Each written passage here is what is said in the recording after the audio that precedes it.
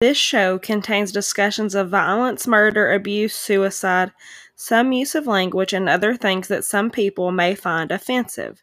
We don't recommend Crime Cafe for children under the age of 14. Listener discretion is advised. At last, we are bringing you one of your guys' favorite subjects, serial killers. And of course, you probably haven't heard of this one. And unfortunately, he might still be out there. The Red-Headed Murders refers to a series of unsolved homicides of red-headed females in the United States between October 1978 and 1992, believed to have been committed by a serial killer. The victims, any remaining unidentified for years, were usually women with reddish hair, whose bodies were abandoned along major highways in the United States. Who is the redhead serial killer?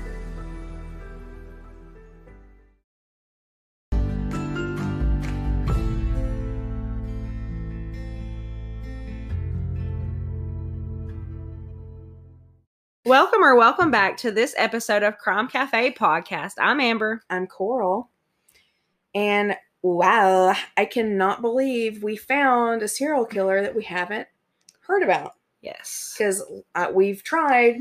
Yes. You guys have asked for serial killers. So much about a lot of them. I know. We've tried. I'm like, there's some serial killers that were like, you know, they're really well known. The ones that we are pretty unknown don't have a lot of information about the victims. Yeah. And sometimes, like, I mean, this one you can't be for sure that it is, but it more than likely is. Right. And there's always that doubt of, are they all connected to the same person? Yeah. And when they're unsolved serial killers. Yeah, that's another thing. It is unsolved. Yeah, so you guys know we gotta give you an unsolved case. Yes. You know, we cannot do solved to save our lives. Yes. Except we did earlier this week, but anyways. So let's just go ahead and get started. And you guys better be thankful that we did a serial killer case. Yeah. We did this for you. On September 16th, 1984, the body of a woman, later identified as 28-year-old Lisa Nichols, who used the last name of Jarvis sometimes, was found along Interstate 40 near West Memphis, Arkansas. She was wearing only a sweater, and she was found to have been a resident of West Virginia. So, why is our girl in Arkansas? Yeah, right? How far is that? So Arkansas is right adjacent to Tennessee, and West Virginia is way next to Ohio. That's what I was thinking, that it was a good... Yeah. You can already tell right off the bat, this man's is a trucker. Yes. So authorities were not able to identify and contact her family members for some time, indicating that Lisa was estranged from them. She was not identified until June 1985, 9 months after she was strangled. She was identified through fingerprints. I love that. Yes. She was identified by a couple from Florida who had allowed her to stay with them for a little while. I don't know about this couple. I don't know anything about them, why she was staying. I think they were doing it out of, like, I imagine, like, out of the kindness of their heart. Yeah. They don't really know her, you know? Mm-hmm. It's suspected that Lisa may have been murdered after leaving a truck stop on the highway and might have attempted to hitchhike. Oh, no. Hitchhiking was such a big thing back then. Thank God that it's not now as much. I'm glad that's over. Me too. My uncle actually dated a lady, and her sister hitchhiked from, like, Georgia to California in, like, the 70s with truckers. And I'm like, do you know how lucky you're not literally on this podcast? Yeah, Crime Cafe. Yeah, because... Let me say, like, a deep cut theory right now. In, like, the 1800s and before, things were real creepy and sketchy, right? Mm-hmm. Everybody was creepy and sketchy. Okay, then suddenly, in the 50s, everyone's nice. Everyone's so nice. Women don't do this. They're dainty. They're cute. Men, yada, yada, yada. They're fine if they beat you. They're fine if this. Yeah. Everyone's nice. Leading those children when they get in their 20s, in the 80s, 70s, to believe that everyone's nice. So Billy Bob Joe in this big old truck, there's no reason for her to think that he would be bad because exactly he hasn't shown her a reason. And also, I think back then everything was so like small town vibey. Yeah, everything. Because even around here, I have picked up. I knew these people always, but I've picked up a lot of people hitchhiking, and they probably would have gotten in the car with anybody. I did recently, you remember? Oh, yeah. Yeah, and, but literally don't recommend that. No. Only, I mean, even if you know them, maybe don't. Yeah. I was never alone. No. And knew I knew them also, so. And I will say it's more comfortable to pick up women than men. Sorry. I mean, it just is. It's just a fact. I'm not going to pick up a man, most likely. I've done both, but I knew both. So. Right. Yeah. If you know them, it's different. I wouldn't pick up a lady I didn't know. I'm sorry. I might call for some help for you, but I'm not going to pick you up. I know. So on January 1st of 1985, after 4 months...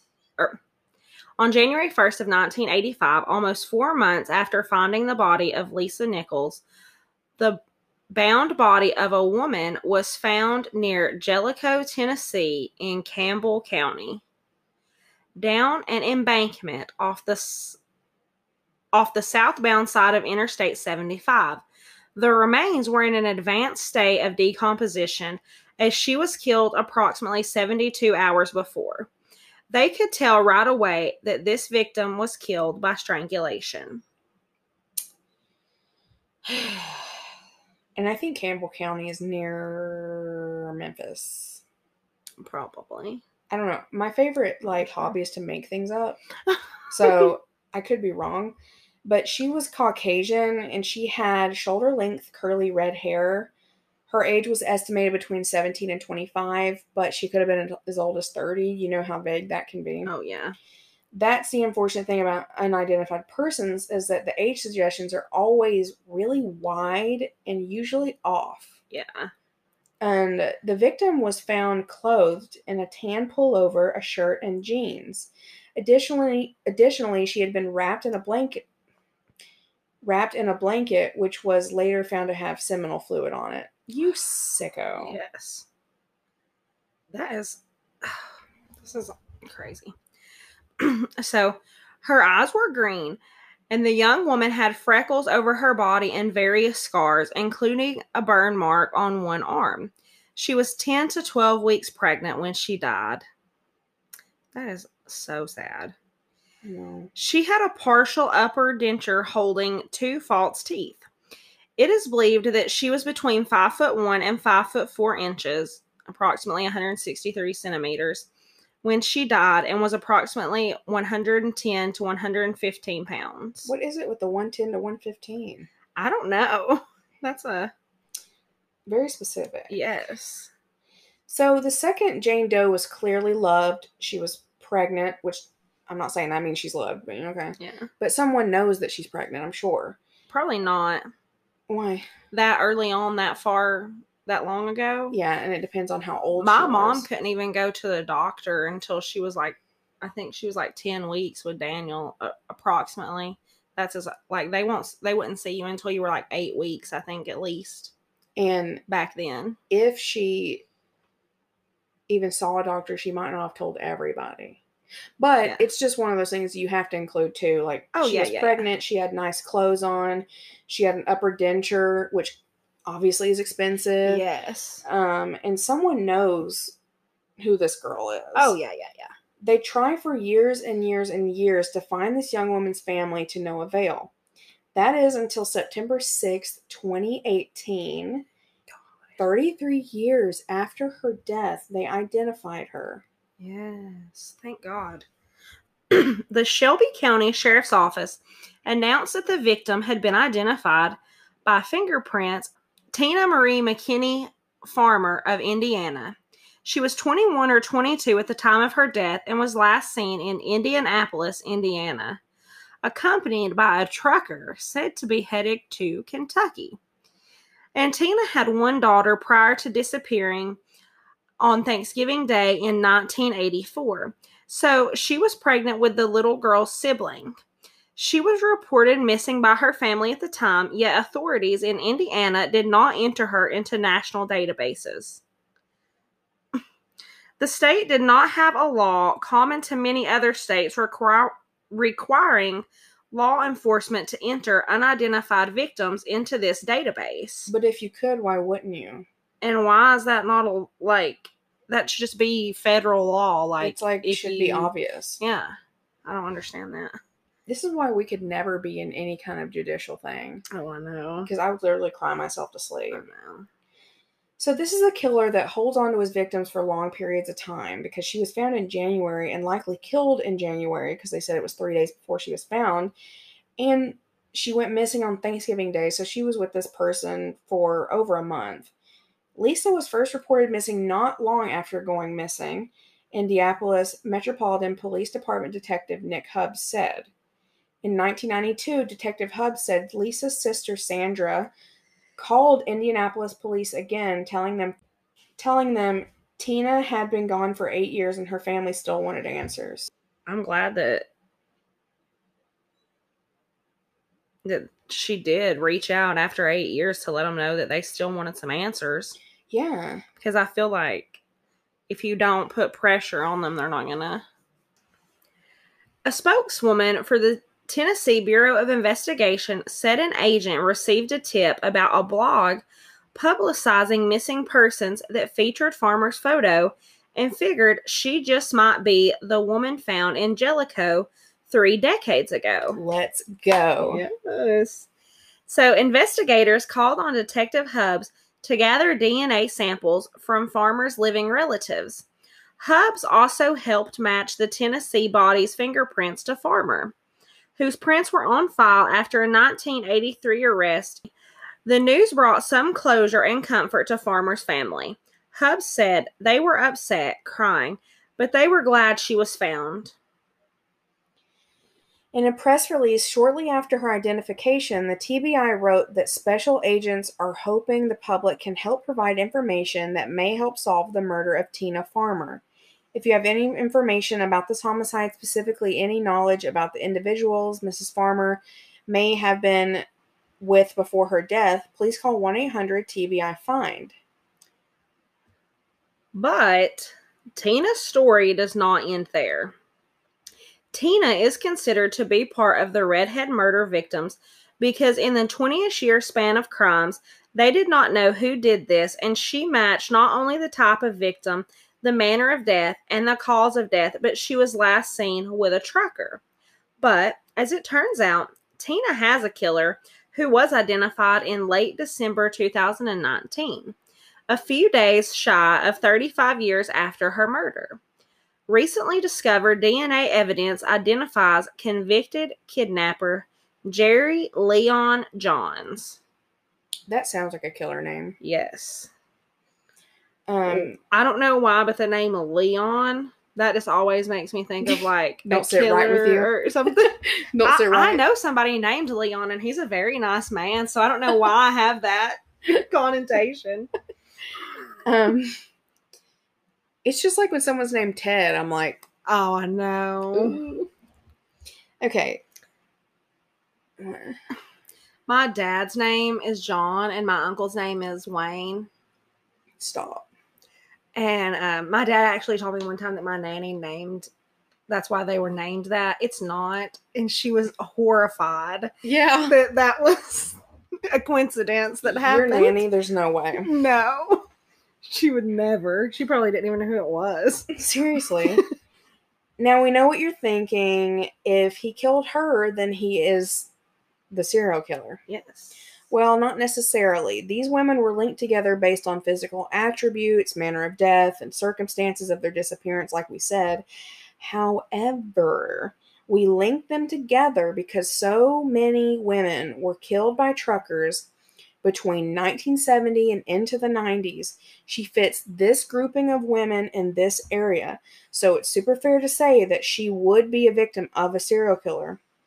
So you're like, okay, if he's not a killer of all these women, why even mention her case and why even mention him? Well, because we want to, and her story is important. And for over 30 years, she was in the club that no woman, no man, no child want to be in. We will always recognize her as a potential serial killer victim, and Amber will tell you why. So Johns, who died in prison in 2015, was convicted in 1987 of aggravated kidnapping, assault, and other crimes in the attack on a woman he picked up in Knox County, Tennessee, just 2 months after Tina's death. The attacks were similar. Tennessee authorities said the Knox County victim survived after being bound, strangled, and dumped along I-40. Her testimony helped put Johns behind bars, authorities said. Yeah. She survived. I would love to know her story. Yes, me too. A grand jury in Campbell County, Tennessee, ruled that Johns would have been indicted for the murder of Tina if he were still alive. And they said, quote, "We hope this will help provide long-sought answers for Tina Farmer's family." TBI Director David Roush said in a statement, "We also want this case to provide hope for other families in our state who are still waiting for answers. Our team will never give up on unsolved cases like this one as long as there are viable leads to follow." That's very sweet. Yeah. But Yeah. that should be the given, that they'll never give up looking Yeah. for these people. Don't give up 'Cause- hope.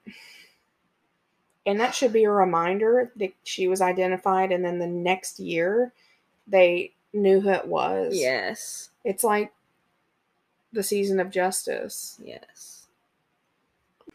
However, when we talked about Chelsea Bruck, it's like, I forgot what I was going to say. You said it was a season of justice, and it was... Oh, when we talk about Chelsea Bruck, that happened in 2014, and you start to wonder, is it really that far off to say that murder has slowed down? I mean, murder has stayed the same, because the same things are still happening. Yeah.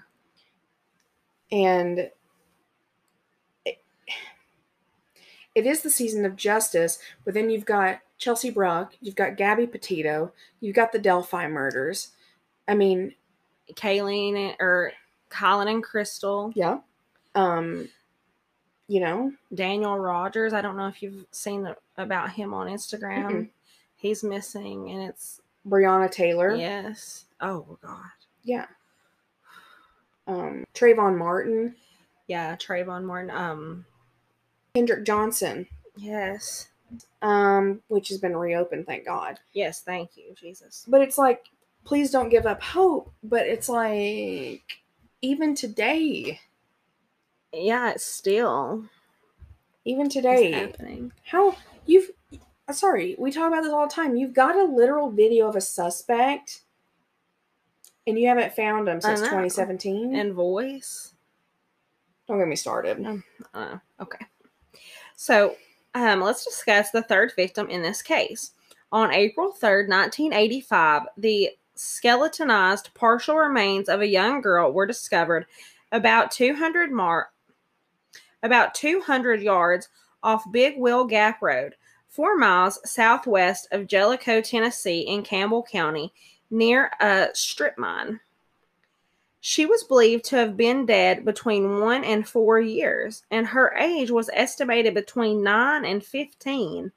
She was found by a passerby. Super young.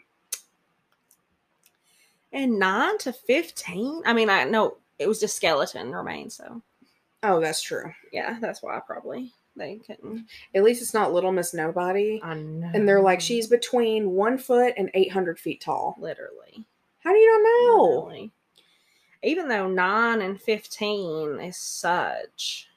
I know. Like, physically. you're going to look so different Yeah. between those. Think about your cousin who's extremely tall and looks like a full-grown adult. Oh, that's not my cousin.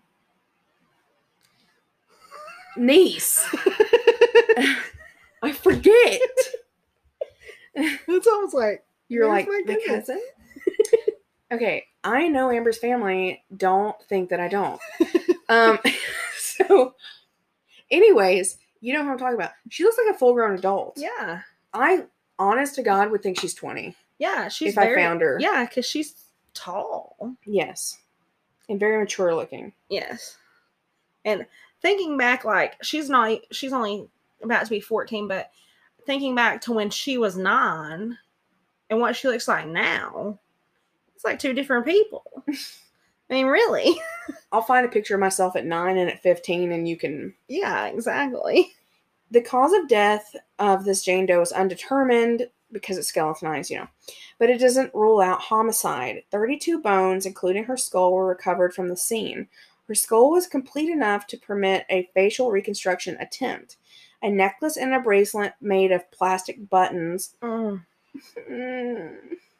were found nearby, as well as a pair of size 5 boots and a few scraps of clothing.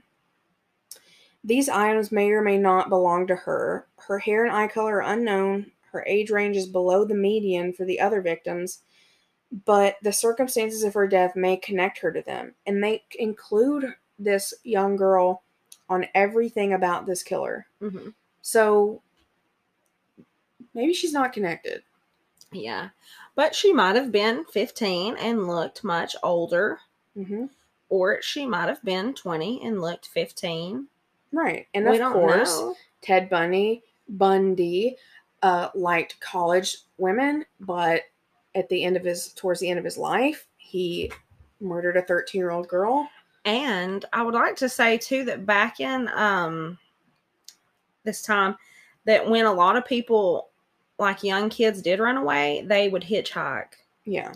So that could have easily been, she could have been a runaway that just got picked up by him. Right. We don't know, obviously, but, and that about the necklace and bracelets with the plastic buttons makes me cry. I hate that because I remember making stuff like that with like my kids at daycare that I babysat them. It's so sad. It's like finding a pasta necklace next to somebody. Yeah. It's like a child, you know? Yes. So other similarities exist between this case and that of Tina Farmer's and survivor Linda S. The knot in the cloth found in a piece of material found tied around the neck of the Campbell County victim was very similar to the knot in a piece of material found tied around Linda's neck. 2 months following the Campbell County victim. So, recent forensic analysis of the victim's remains indicated she was not native to the area where she was discovered. The test showed she was likely born in Florida or Central Texas and had later lived in the Midwest Rocky Mountain states, the Southwest, or the Pacific coast. I'm shook. Like, the fact that you can just estimate where you lived through forensic analysis of hair. That has always been the craziest thing I've ever heard in my life. Bro. And, like, hair will tell, like, where you lived in the past 3 months, and, like, teeth will tell where you've lived for the past 10 years or whatever. And then they just get... Yes, it's so weird. Like, they can tell off, like, diet and like, all kinds of different stuff where you probably lived. They don't want my hair. No. Our hair's They'll be like... too processed. Yeah. They'll be like, it literally disintegrated when I put saline on it. It was just dye at this point. It was literally just dye. There was no hair shaft. So on October 31st, 1985, the skeletonized body of a red-haired female, so she wasn't fully skeletonized, okay? She had red hair. She was found in Pleasant View, Cheatham County, Tennessee. She was believed to have died between 3 and 5 months previously due to an unknown cause. Probably a homicide. However, her case is possibly linked to the Redhead murders because her remains were found at the side of Interstate 24 between mile markers 29 and 30. I'm so confused how all these ladies were just like on the side of the interstate. I mean, I know they weren't like right on the side of the interstate, but like relatively close to the side of the interstate, and nobody found them for this long. I know. And isn't it crazy that truckers like are pulled over a lot and you don't think anything of it? Yeah, because they sleep in there. Yeah. Trucks. I'm always like, oh, they must be having issues with the engine or something. Yeah, I just always think like, oh, they might be sleeping. Yeah, because you can only drive. I think now I don't know how many hours it is, but you can only drive so long before you have to stop. Yeah, like legally have to. Yeah, which is good. But she was wearing clothing, a shirt, sweater, pants, and underwear. She was white, between 5 feet and 5 feet 2 inches. And her weight cannot be determined. An examination of her teeth showed that the victim had some evidence of crowding and overlapping in her mouth. This woman was believed to be between the ages of 31 and 40 at the time of her death. Plus, almost all of the victims were found in Tennessee, which is a pattern. Mm-hmm. And scary because we're in Tennessee as we speak. Okay, I hate this next part. Trigger warning. I hate stuff like this. I'm like, okay. On April 1st, 1985, the body of a woman was found in a large white Admiral refrigerator in Gray, Knox County, Kentucky, alongside Route 25. They literally threw a refrigerator off the highway. Her death was by suffocation, which we know the preferred method of this killer would be strangulation, but, we'll still continue. The victim had been dead for a few days and was nude except for 2 distinctive necklace pendants, one of a heart and the other of a gold-colored eagle, and 2 pairs of socks, one white and the other white with green and yellow stripes. But it was it just one pair of socks? Just 2 different socks? 2 different socks. Okay. Amber's like, same. Yeah. So there were reports that the victim may have been soliciting a ride to North Carolina over CB radio. 500 people attended the Jane Doe victim's funeral, which was televised. The case was a local sensation in Gray, as the town was a quiet and sleepy place where little out of the ordinary usually happened. The refrigerator had a decal of the words Superwoman on the front. Bye. I know. I hate that. That's so odd. So, distinguishing features of the body included a number of moles on the right side of her neck, near one ankle and below each breast, a yellow-stained upper incisor, and a scar and other marks on her abdomen, indicating that she had a kid. Yeah, C-section. Yeah, like it was a C-section scar. Yeah, she had marks on her abdomen indicating that she had a child. Oh. Yeah. And you know how they did those back then. Yeah. Her eyes were light brown and her hair was red and nearly a foot long, which fit the pattern of the red-headed murderers.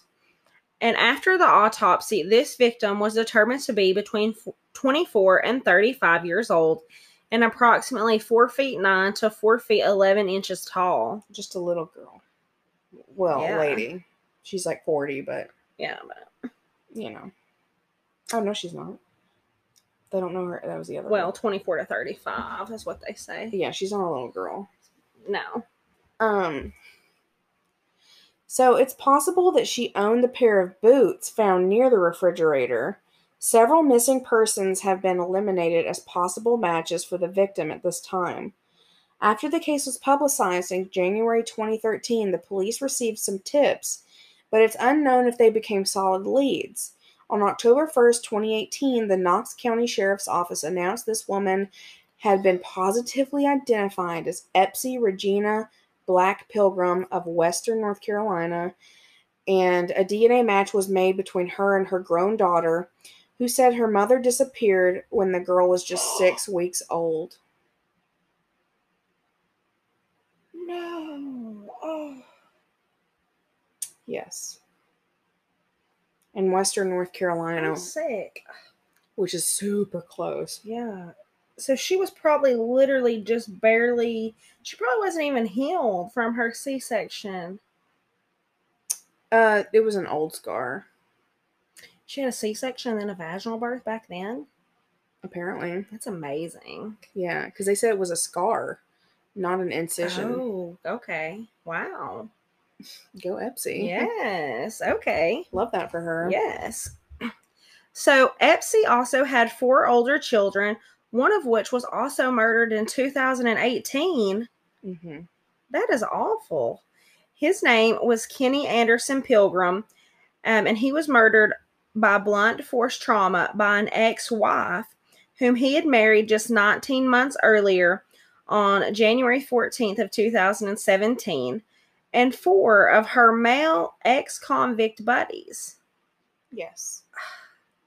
His body was dumped across the state line in a ditch in South Carolina, where it was found on August 6th by a state employee who was mowing. Tattoos helped identify his body. Kenny had 5 children that were left behind. Mm-hmm. So Epsy left behind 4 kids, and then her son was murdered and left behind 5. Yeah. And they don't have a mom. Oh, well, they might have a mom. He just had married her 19 months before. Yeah, I'm sure they have a mom. A different mom. Yeah. I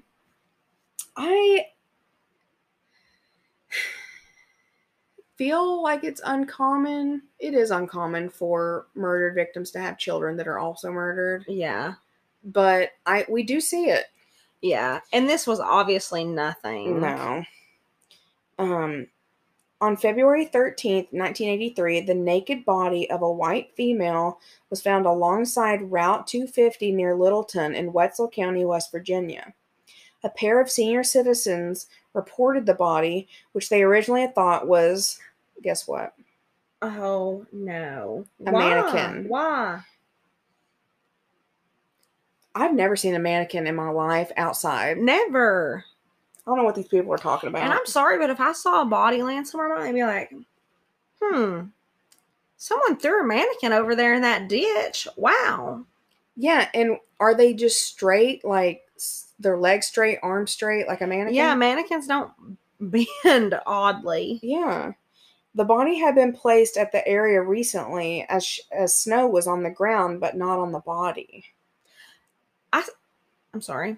I said that about I would never think it was a mannequin, but I probably actually would, because I would never want to think it was a person either. You might be in shock. Yeah, I'd want to be like, oh, that's a mannequin, but deep down I would know. Yeah, that's why they approached.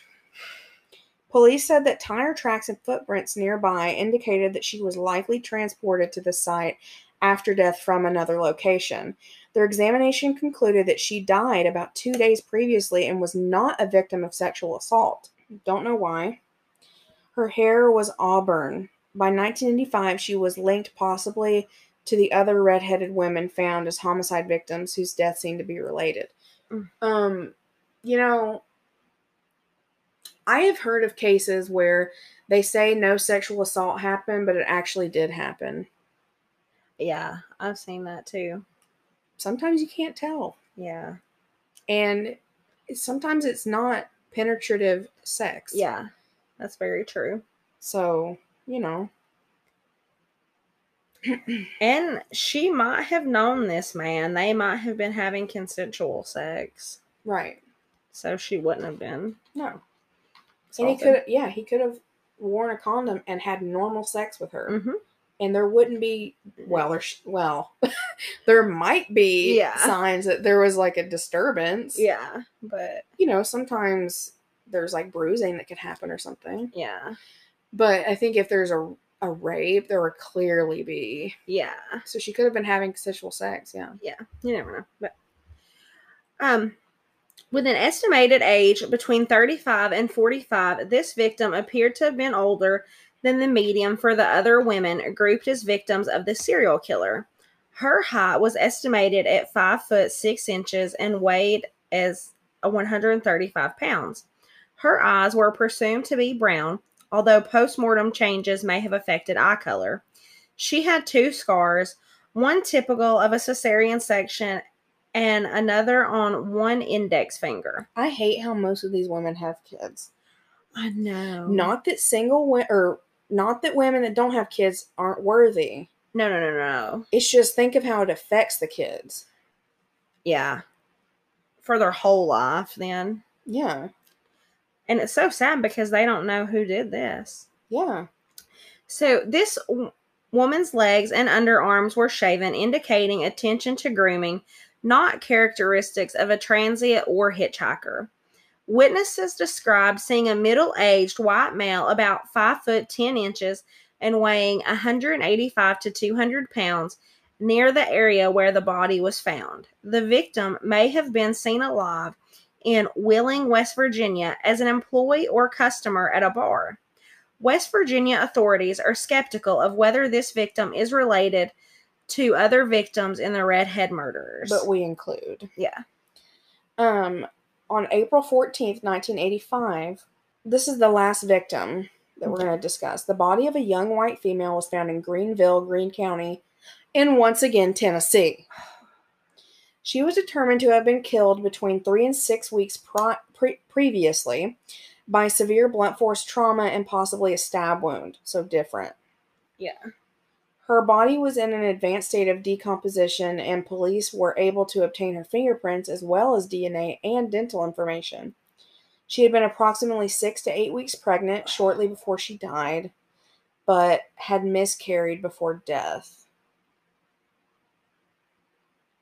Like, what a sick fate. Yes. So again, this girl was loved and missed, and most likely, just like the other victims in this case.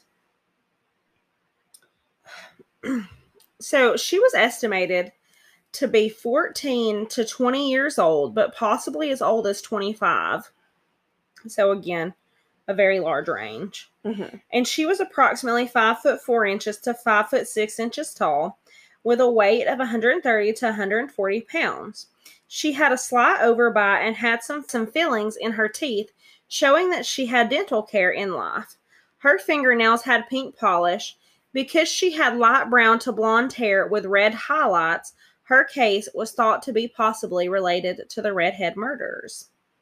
Authorities hoped in late April 1985 that they would identify her body, through fingerprints, but they were unsuccessful. And 6 missing women at the time were ruled out as possible identities of the victim. She was not identified until November 2018. So she was identified when officials announced that the victim was New Hampshire native Elizabeth Lamott. She was 17 at the time of her death. Elizabeth disappeared on April 6, 1984. She was identified through a DNA match after a DNA profile was obtained from Elizabeth's family by the New Hampshire police in 2017.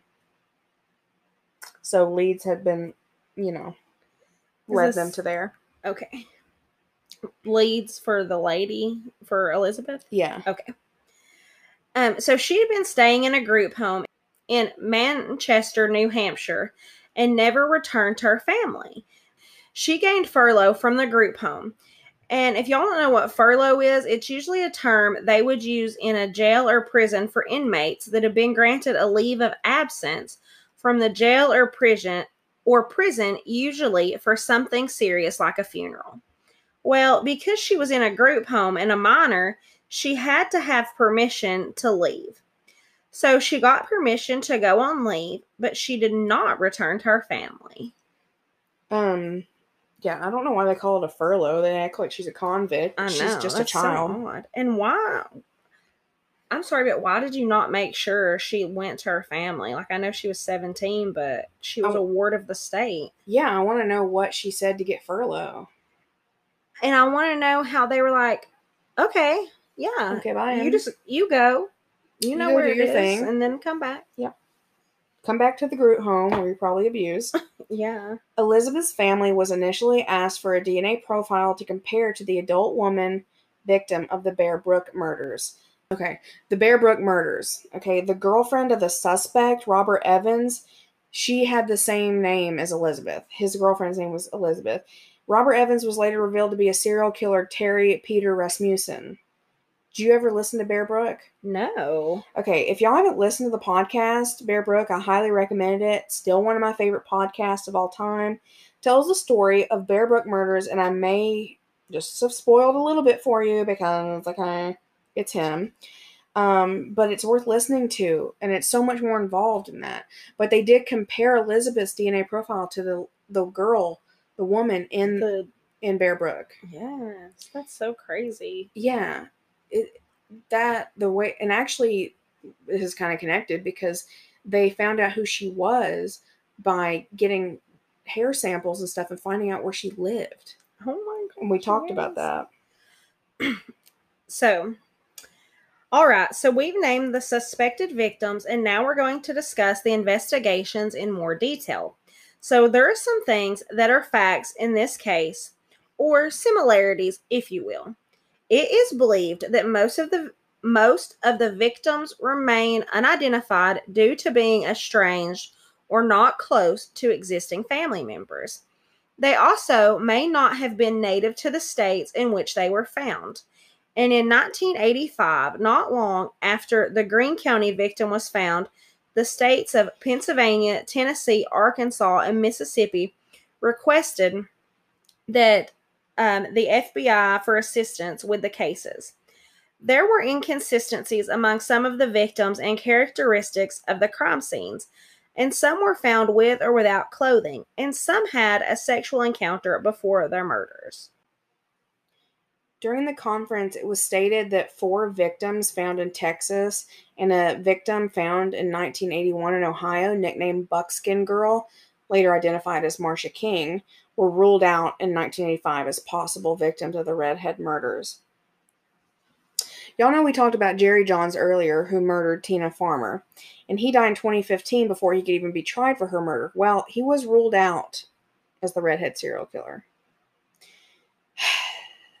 I know it's confusing, and I can't help it. She's linked to them, so, you know. We aren't sure why he was ruled out, but you know how they are, things like this. They just say they're not culpable, and then that's all you have. You just have to trust them. Yeah.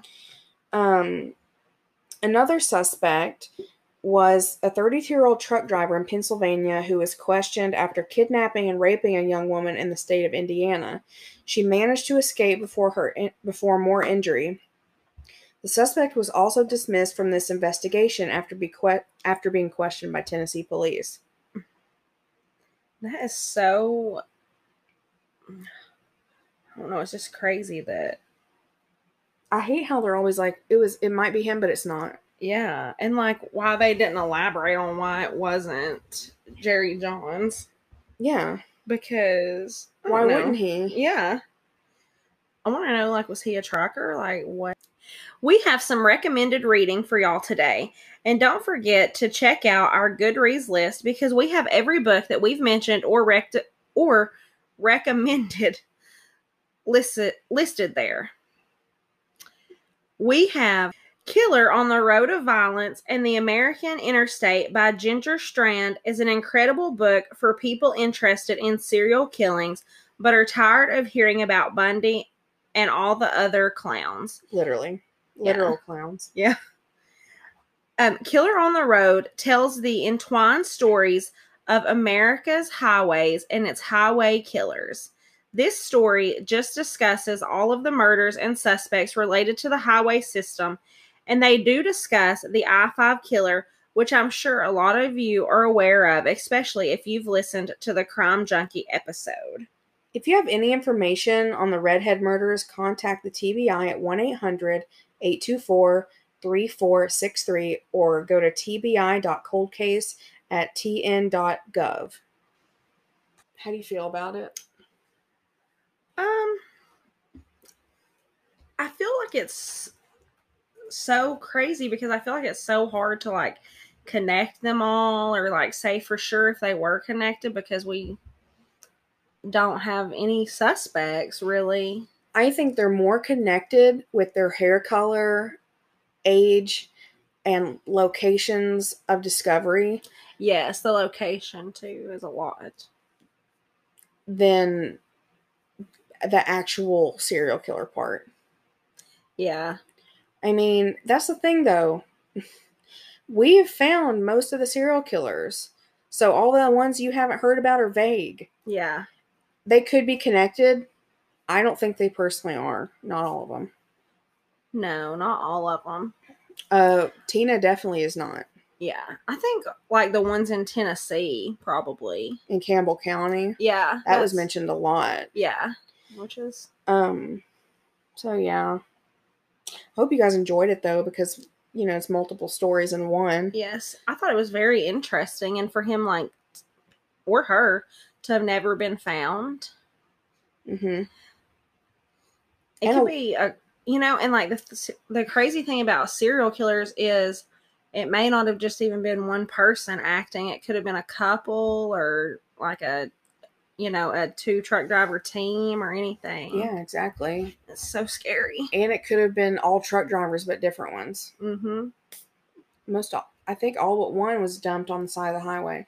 Yes. And so, I mean, there's so many inconsistencies and about like being in one being dumped in a fridge. That's so. It's a bit much. Yeah, that's personal. Yes, that does. And with the Superwoman logo sticker, on the fridge, I don't know, but I feel like they have to have some kind of DNA or something. Yeah, that they could. It's shocking that they've identified most of these women. Yes. And we say the redheaded murders, the redheaded serial killer, because in the 80s, this university saw the similarities, these students, and then they dubbed him the Bible Belt Killer. And ooh, that's scarier. I know. But the redheaded serial killer was more of a thing in the 80s and 90s than it is now. Now it's like, yeah, it might be. Yeah.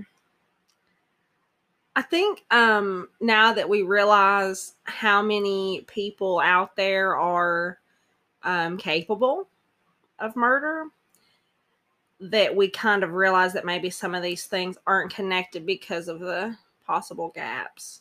Yeah. We hope that Mr. Mann killed 7 people, but it's likely that 7 people killed 7 people. Yeah. And that's scary. Yeah. That's hard to understand. Yes. I think that's why we like serial killers so much, is because we like to think that someone is powerful enough to kill a whole bunch of people and it's not a whole bunch of people killing people. Yeah, you don't want to think that there's like, your next door neighbor is capable. Yeah. You don't want to think about that, but it is the truth. Right. And one thing for bullshit and banter, I want to say, was in the last episode, I talked about wanting to dress up for 70s. And it made me think of like costumes and like cultural appropriation. Don't dress up as Pocahontas. No. Don't dress up as a geisha if you're white, Don't dress up as like a Mexican person with a poncho. How about just go as like a fairy? Yeah, a witch, anything. Yeah. Like, that's just my warning. Yeah. Or maybe not a witch, actually. Because they weren't green and... No, they weren't green, evil and stuff. Yeah, so actually don't do that either. Just don't dress up. Just why? I don't understand why you have to dress up for people to hand out the candy. I've always been confused by that. I know. Dress up as like Captain America. Yes. Or Thor. Or Wonder Woman. Those are very neutral. Mm-hmm. And they love justice. Yes. Do you have anything to say? No. Okay. So, we will talk to y'all later. Later? At a later date. Okay. Bye.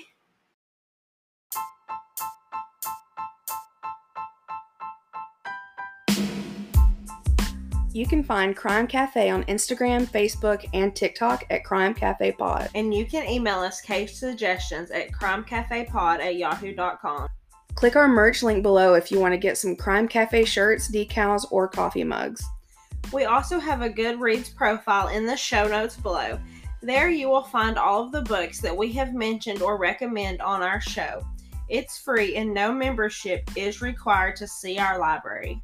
This episode and all of our episodes are researched, recorded, and edited by us, Corey and Amber. All of our opinions are our own. Although we try to make these episodes as accurate as possible, some statements may be inaccurate.